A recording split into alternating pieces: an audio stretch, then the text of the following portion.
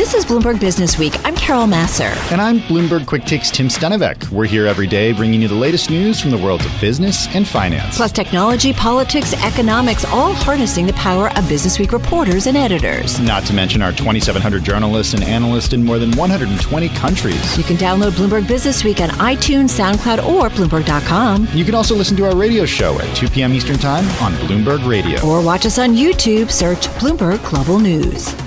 Well, among the COVID stories that are catching our attention, we've got one about how pharmaceutical execs are mixing up their own vaccines to get at a higher immunity. So maybe think about a drug cocktail. And then, Tim, of course, those Moderna headlines. Yeah, the Moderna, the company saying that it doesn't see signs that its shot causes heart issue, the issue myocarditis, as well as a condition called pericarditis. The company saying it has not established a causal association with its vaccine. Well, let's get right into it with Dr. Ian Lustbader, clinical professor of medicine at NYU Langone's Medical Center, joining us this afternoon on the phone from Long Island. Dr. Lustbader, how are you on this Friday afternoon? Doing very well, guys. Hope all is well with you. Definitely some interesting stories. That doesn't seem to end when it comes to COVID and the vaccines. Yeah, it doesn't. Well, let's get right into it and talk about the mRNA vaccines, because the Centers for Disease Control and Prevention, it's identified a total of 216 cases of heart inflammation after the first dose of an mRNA shot and another 573 cases after the second dose. At the same time, Moderna coming out and saying that it sees no sign that the shot causes heart issues. How are you reading into this? Well, there's definitely an increased incidence, right? We certainly know that myocarditis, which is inflammation of the heart muscle, and pericarditis, which is the sac that the heart sits in, can occur. It can occur at any age. We see viral inflammation of the heart. We see usually viral or other infections that cause pericarditis. But the number of cases, especially in young men, those under 30, is definitely higher than one would statistically think of in that population. So there's definitely an increased incidence, and it seems to be associated with the mRNA vaccines. What we don't know is, are they causing it or how they're causing it? The CDC, I think, is definitely looking into that. And this raises the question of, as we're getting more data, should we be kind of targeting vaccines for certain age groups? Maybe young men should be thinking more about the J&J vaccine, the single dose, as opposed to young women, where we were seeing some perhaps increased clots with AstraZeneca, or this TTS syndrome with J&J. You know, perhaps young women should be thinking more of the mRNA. We're really just sort of getting that data, and at some point down the line, hopefully soon, we may be able to say, if you're in this group, this would give you the most benefit with the least risk. Clearly, these are not a huge number of cases, but obviously higher than we would expect.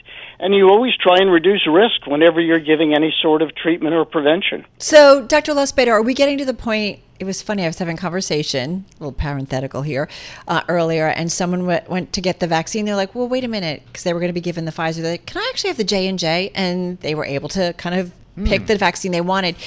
On the flip side, are doctors getting to a point, the medical community, saying, you know what? I've looked at your medical history, I've looked at your age, I've looked at some other factors. I think you should get this vaccine.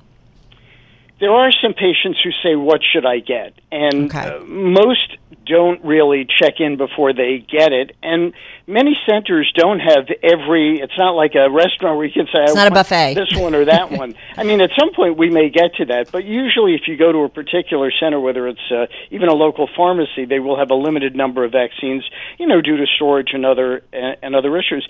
And really, for the majority of people, they're all very effective. Very, very few people actually get COVID. A Cleveland Clinic study just showed that. They looked at 52,000, patients, not only who've had COVID previously, but those with vaccines.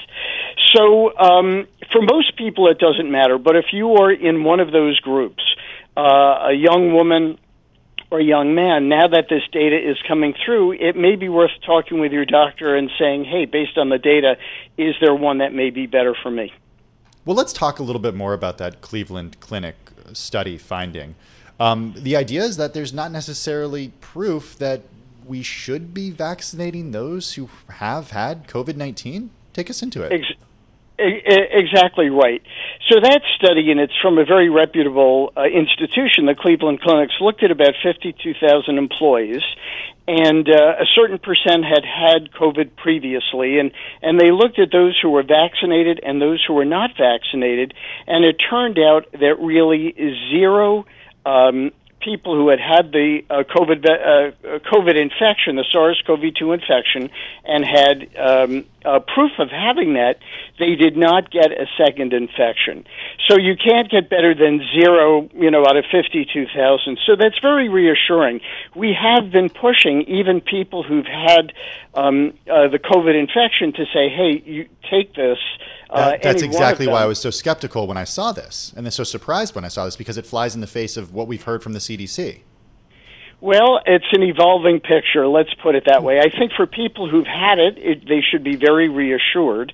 There's some, debate, in terms of vaccine availability. Should we be using all these vaccines when other countries may need them? But I think if you've had COVID, your risk of getting it again is very low. We certainly know the vaccines really boost your antibody response, and for new variants like Delta, that's, from India, that could be a problem. It may be that a vaccine would be very helpful for that. I would say, right now, if you've had COVID, there's no panic to get a booster shot, although it probably will provide some benefit.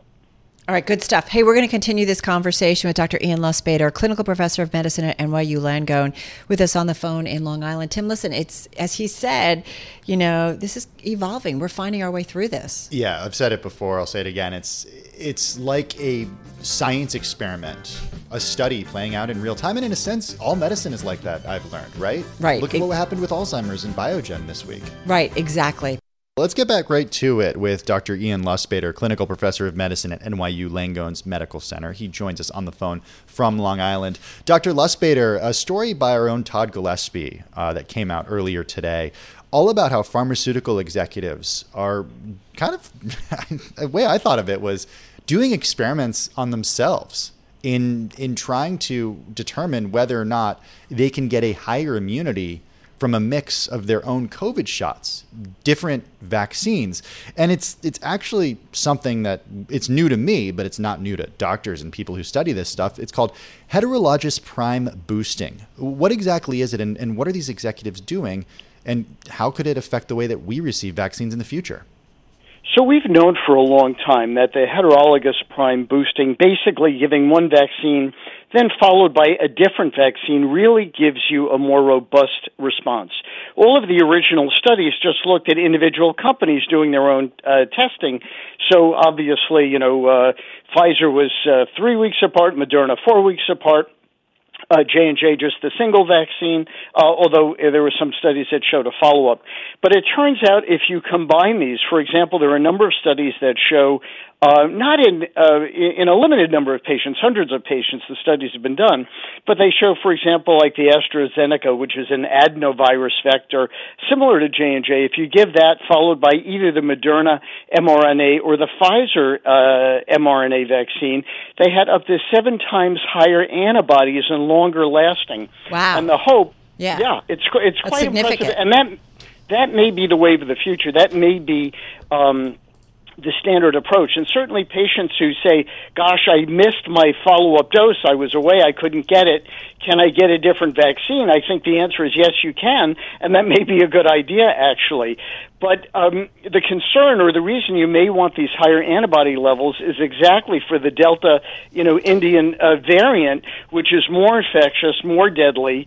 It continues to multiply and mutate. Obviously, you've got 1 billion people as your substrate of viral replication. So the thinking is that if we combine these, we'll get a more robust response that hopefully would defend the body better against any variants that come along. That's not proven, but that's the thinking. Yeah, and we continue to find out more and more. Hey, listen, before we go, we have a couple of minutes left, and we've got to ask you about Biogen and its Alzheimer's drug. One of the stories today, a prominent Harvard Medical School professor has resigned from an FDA advisory panel in protest over the agency's decision to approve Biogen's Alzheimer's drug.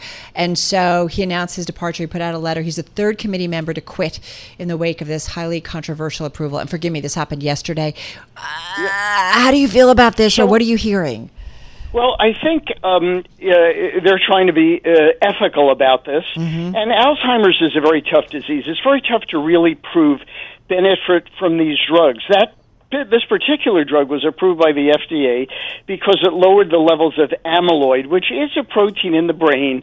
Alzheimer's is complicated. There are many biochemical and physical changes in the brain, amyloid deposits, neurofibrillary tangles. And so the drug did reduce amyloid, but it's very hard to really prove benefit because Alzheimer's is a progressive disease typically.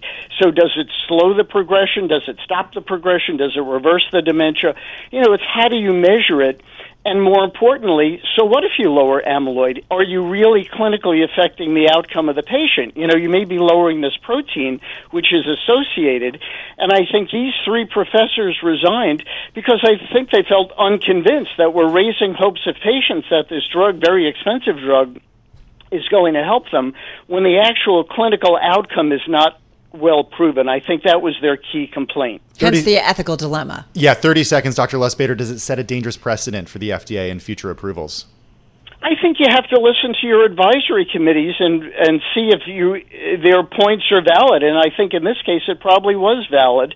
And they were going on kind of a different metric. Maybe a useful metric, but I think that committee wanted more data.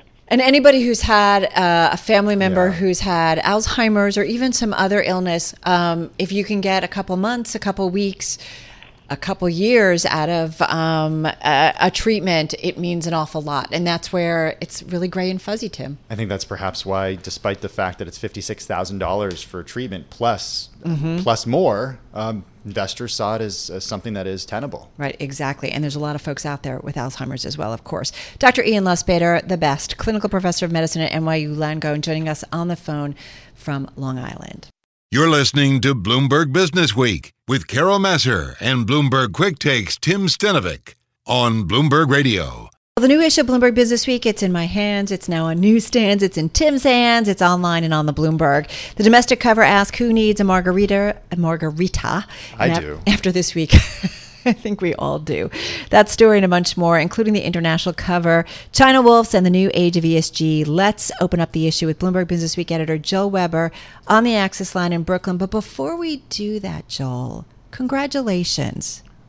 Oh, thank you. And you're referencing a National Magazine Award that Bloomberg Business Week won last night for a single topic issue that we did last spring called The Lost Year, which, if you look at the cover of it, we used that cover line on the issue that shipped March 11th, which was as the world was sort of felt like it was falling apart, or at least here in New York it did. So it was a huge honor to accept that on behalf of the staff and Bloomberg.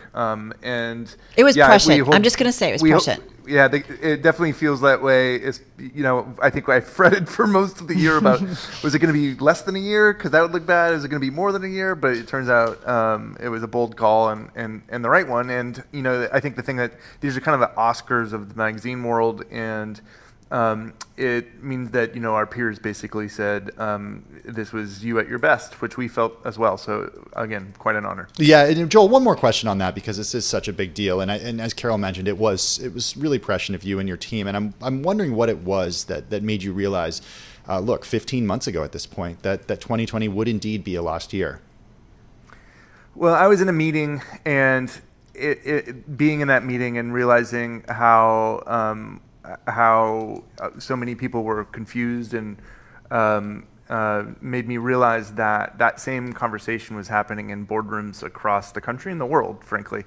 And as people were just doing complete write-offs for what their projections would look like, that would be a pretty devastating year for the economy. And so that was the kernel of the idea.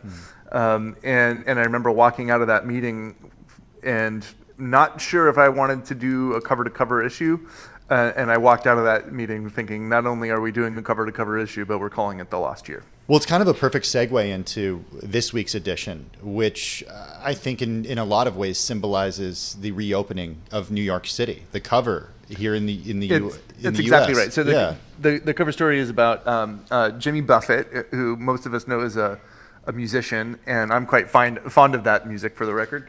And he actually turns out that he has a business empire that basically has been the legacy of the song Margaritaville. And not only has it just boomed, it's expanding, and he's just opening a New York Times Square extension, Margaritaville Hotel with restaurants and bars and everything. And the timing couldn't be better, because just as New York's coming back to life, you've got a place to go have margaritas and daiquiris in Times Square. We've been planning a road trip, a class trip. What about just like an offsite broadcasting from there? I mean, why not, right? Why not?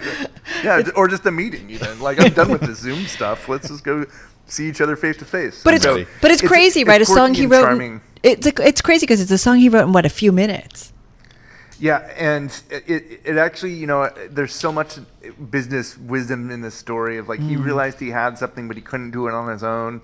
Found somebody who became a great partner and realized that they could put their brand on a lot of different things, and I think they're still figuring out what they can put it on. And marijuana to daiquiri machines, they've really been able to do it all. All right, go ahead, Carol. I was gonna say I don't have a great segue to the next story, but we've talked about this story. Just have another drink of your margarita, and you'll figure it out. That's it. Well, maybe the Chinese wolf warriors need to have a margarita. Okay, we can talk about that one. So Peter Martin wrote this story. He's got a book coming out. So this is technically an excerpt. So congrats to Pete on this book. We obviously know that the wolf warriors have become like a diplomatic strategy of China's, and they're very aggressive and in expanding China's influence and showing that there's a lot of bark, at least, with where China wants to go, and perhaps some bite even. And as Pete writes, it's a bold strategy, but despite some rhetoric from the top in Beijing, like we shouldn't expect any of that to back down anytime soon. Joel, there's also a story in this week's edition of the magazine, a deep dive into the Exxon activist victory, marking a coming of age for ESG investing. Take us into it. Engine number one. This is a Sejal Kishan story. She worked with Joe Carroll on it about a thing that I don't feel very many people saw coming. I mean, I certainly didn't. When the name Engine Number One was first uttered in the meetings that I was in, it was sort of like, who? Who the heck is that? And it turns out that not only were they activist investors, but it kind of shows a new age of activist investors, that they're willing not only to take on companies, and as we've written in cover stories in Businessweek, Exxon 10 years ago was on top of the world. There was no more valuable company than Exxon, and how the mighty have fallen. And as they're falling, we're seeing how activists can come in and attempt to probably work for more change. So it's one to watch, and one that I think has taken a lot of investors and boards by surprise. So I think definitely more to come in this vein going forward. Yeah, massive undertaking financially, certainly for Engine Number One to take on Exxon. Hey, a story we've been also referencing, the FOMO economy. When Stanley Druckenmiller gets FOMO, you got to sit up and take notice. Yeah, so this was one that we ended up doing as the international cover story. I thought it was good enough to be global, but that I just had to, give everybody a margarita. The idea really came from me from just being on the playground and suddenly, watching my son and having all these people that I interact with telling me about how they've struck it rich. And I was like, am I the only one who's not rich right now? Who's getting rich? Like, what am I doing wrong? And Lionel Laurent, who's a great contributor in Bloomberg Opinion, wrote a story that basically helps sum all that up, whether it's Dogecoin or housing or meme stocks. And, we could go right now, we were talking about AMC, which was on fire. All of it just feels like, boy, I just feel like I've missed out on everything. And if you've ever been taught, sane approaches to investing or index funds, I think you probably feel the same way, which is just like, wow, what's going on? Exactly. Yeah, you're not the only one, Joel. Hey, just in 15 seconds that we have, take us down to Florida's Trump Coast with Josh Green. The Josh Green story is an epic one. It was just like the moment that we knew Mar-a-Lago was a destination, we said, Josh, can you go down there and just give us a cultural letter from South Florida? And he did, and I think he found some really surprising stuff that was shows how strong Trump's hold on the GOP is. All right, everybody, there's your weekend reading list. Check it out online, on newsstands, and on the Bloomberg. Joel Weber, thank you so much. Congratulations again. That issue was incredible. I'm driving in my car. I turn on the radio. How about you let me drive? Oh, no. Who's gonna drive you home? Honey, please, I'll do the driving. Drive on. Excuse me, I want to drive. Just drive, baby. It's the question that drives us. Drive a range, take a break. We can reach our destination. This is the Drive to the Close That funky music will drive us till the dawn. on Bloomberg Radio.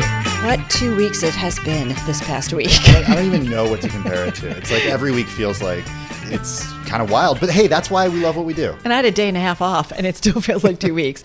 Let's get to it. Time for the drive to the close. And back with us is David Dietze. He's managing principal, senior portfolio strategist over at Peapack Private Wealth Management, $9.4 billion in assets under management. David with us once again on the phone from Summit, New Jersey. David, how do you make sense of a week like this past week? Well, I mean, the key metric this week has been this higher than expected inflation number, the highest in 13 years. Yet you would think that we'd see a big bond tantrum, yields racing north, but we're not seeing that at all. We're down by about 25, 30 basis points since March.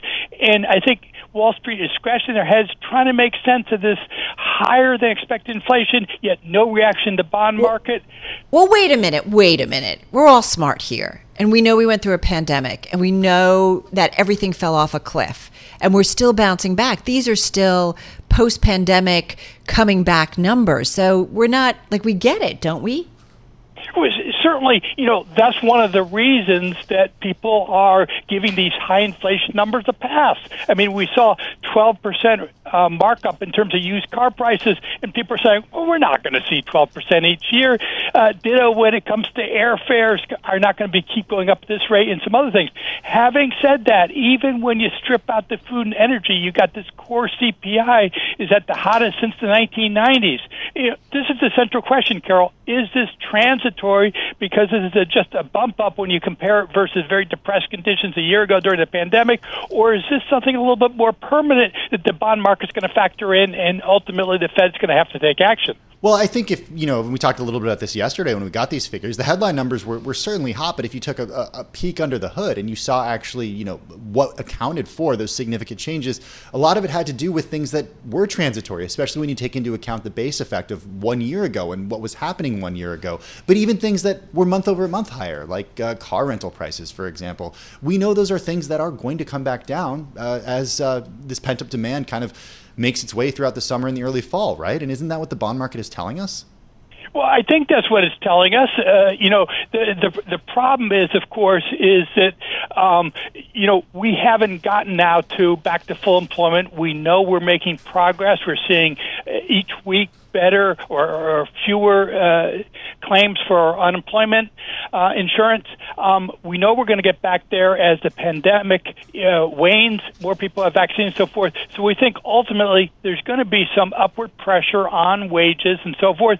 And even some of the sticky items in the inflation numbers seem to be going up too. And we know that once wages and some of those sticky items go up, they're not going to come back down. So that's what we're bracing for. But again, with wages, we're seeing a lot of those increases in hotel workers, the hospitality industry, restaurants. There are things that those kinds of companies and industries are doing to get workers back who may be a little bit nervous about doing so. I mean, to Tim's point, David, 52% of the month-over-month increases came from 6 components: used cars, rental cars, vehicle insurance. I see a trend: lodging, airfares, and food away from home.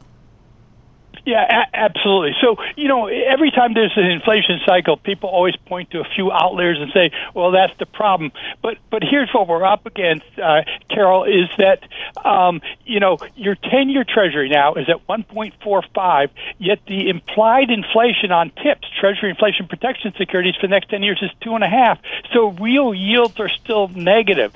We know this economy is getting back on its feet. We've got more stimulus perhaps on its way from an infrastructure bill. We've got the Federal Reserve putting money into the system, and so eventually interest rates are going to have to go up. But isn't it like a pendulum, right? We just swung so dramatically one way when everything fell off a cliff. Now we're swinging kind of dramatically back. It's going to settle at some point, but we really won't know, David, right, until we are kind of out of this pandemic, what really the economic numbers really are and what the real inflation is. For every buyer, there's a seller. But, one way I'm looking at it here is that, we started the year, 10-year treasuries were under 1%. They got up to 1.75. Now they're 1.45. You can still make a case that we're trending up here. In 2019, which we'll get back to conditions like that, I think 10-year treasuries are as high as 2.9. So the question is, what do you do now? Do you expect interest rates to stay low, or do you brace for higher rates, higher economic growth going ahead? Okay, how do you brace for it? What do you pick? So we think economically sensitive stocks are the ones that you want to tilt your portfolio to. These would be financial services. They love higher interest rates. They can charge more for their mortgages, get more on their insurance portfolios. We think materials, energy, ultimately, for example, this upcoming Thanksgiving, people are going to be hitting the road. People are going to be flying. There's going to be tremendous demand. No one wants to drill anymore, so we think things like that will be going up, and that's where you should be tilting. While things like pizza delivery and so forth, we're not going to see that big increase in demand going forward. All right, so what would you be buying here?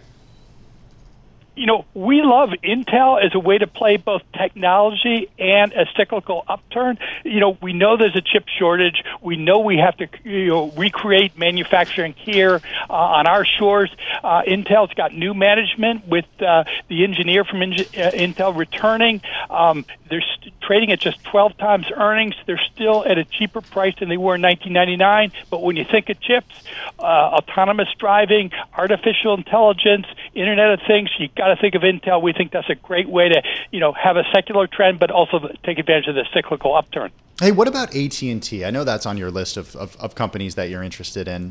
Why, especially as they go through this sort of recalibration back to a telecom company away from a media company? Yeah, so they got the new man in there, John Stankey. I think he's doing the right thing. He is refocusing the company on telecommunications, getting outside of the content. I think that their announcement just recently to shed their entertainment Warner Media assets, put into a separate company, merge it with Discovery, will allow them to better focus on the wireless, the 5G opportunity, let someone else deal with the entertainment assets. Of course, they still have 71% of that. But the opportunity here is they're paying a 7% dividend. They have to rationalize that. It's going to come back down to 4%. So you have this stampede of people out who wanted the big dividend. I think people are going to come in and say, hey, it makes more sense. What the company doesn't pay out to me as a dividend, they keep in the company and it benefits my shares. It allows them to deleverage. So the stock is down now. I see it drifting up. Hey, just got about 50 seconds left here. Exxon, I'm assuming dividend play is part of the reason you like Exxon, because it's also been on quite a run, up more than 50% this year. But the dynamics longer term, most investors would argue it's definitely changing.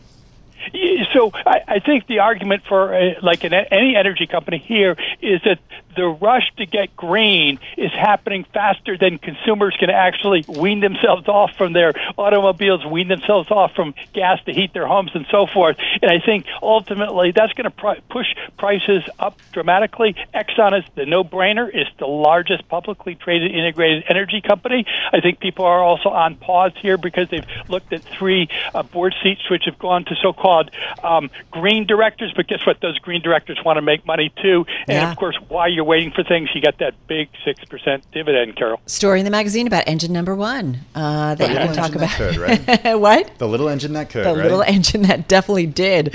David Dietze, thank you so much. Have a good weekend. Managing Principal, Senior Portfolio Strategist at Peapack Private Wealth Management, $9.4 billion in assets under management, on the phone from Summit.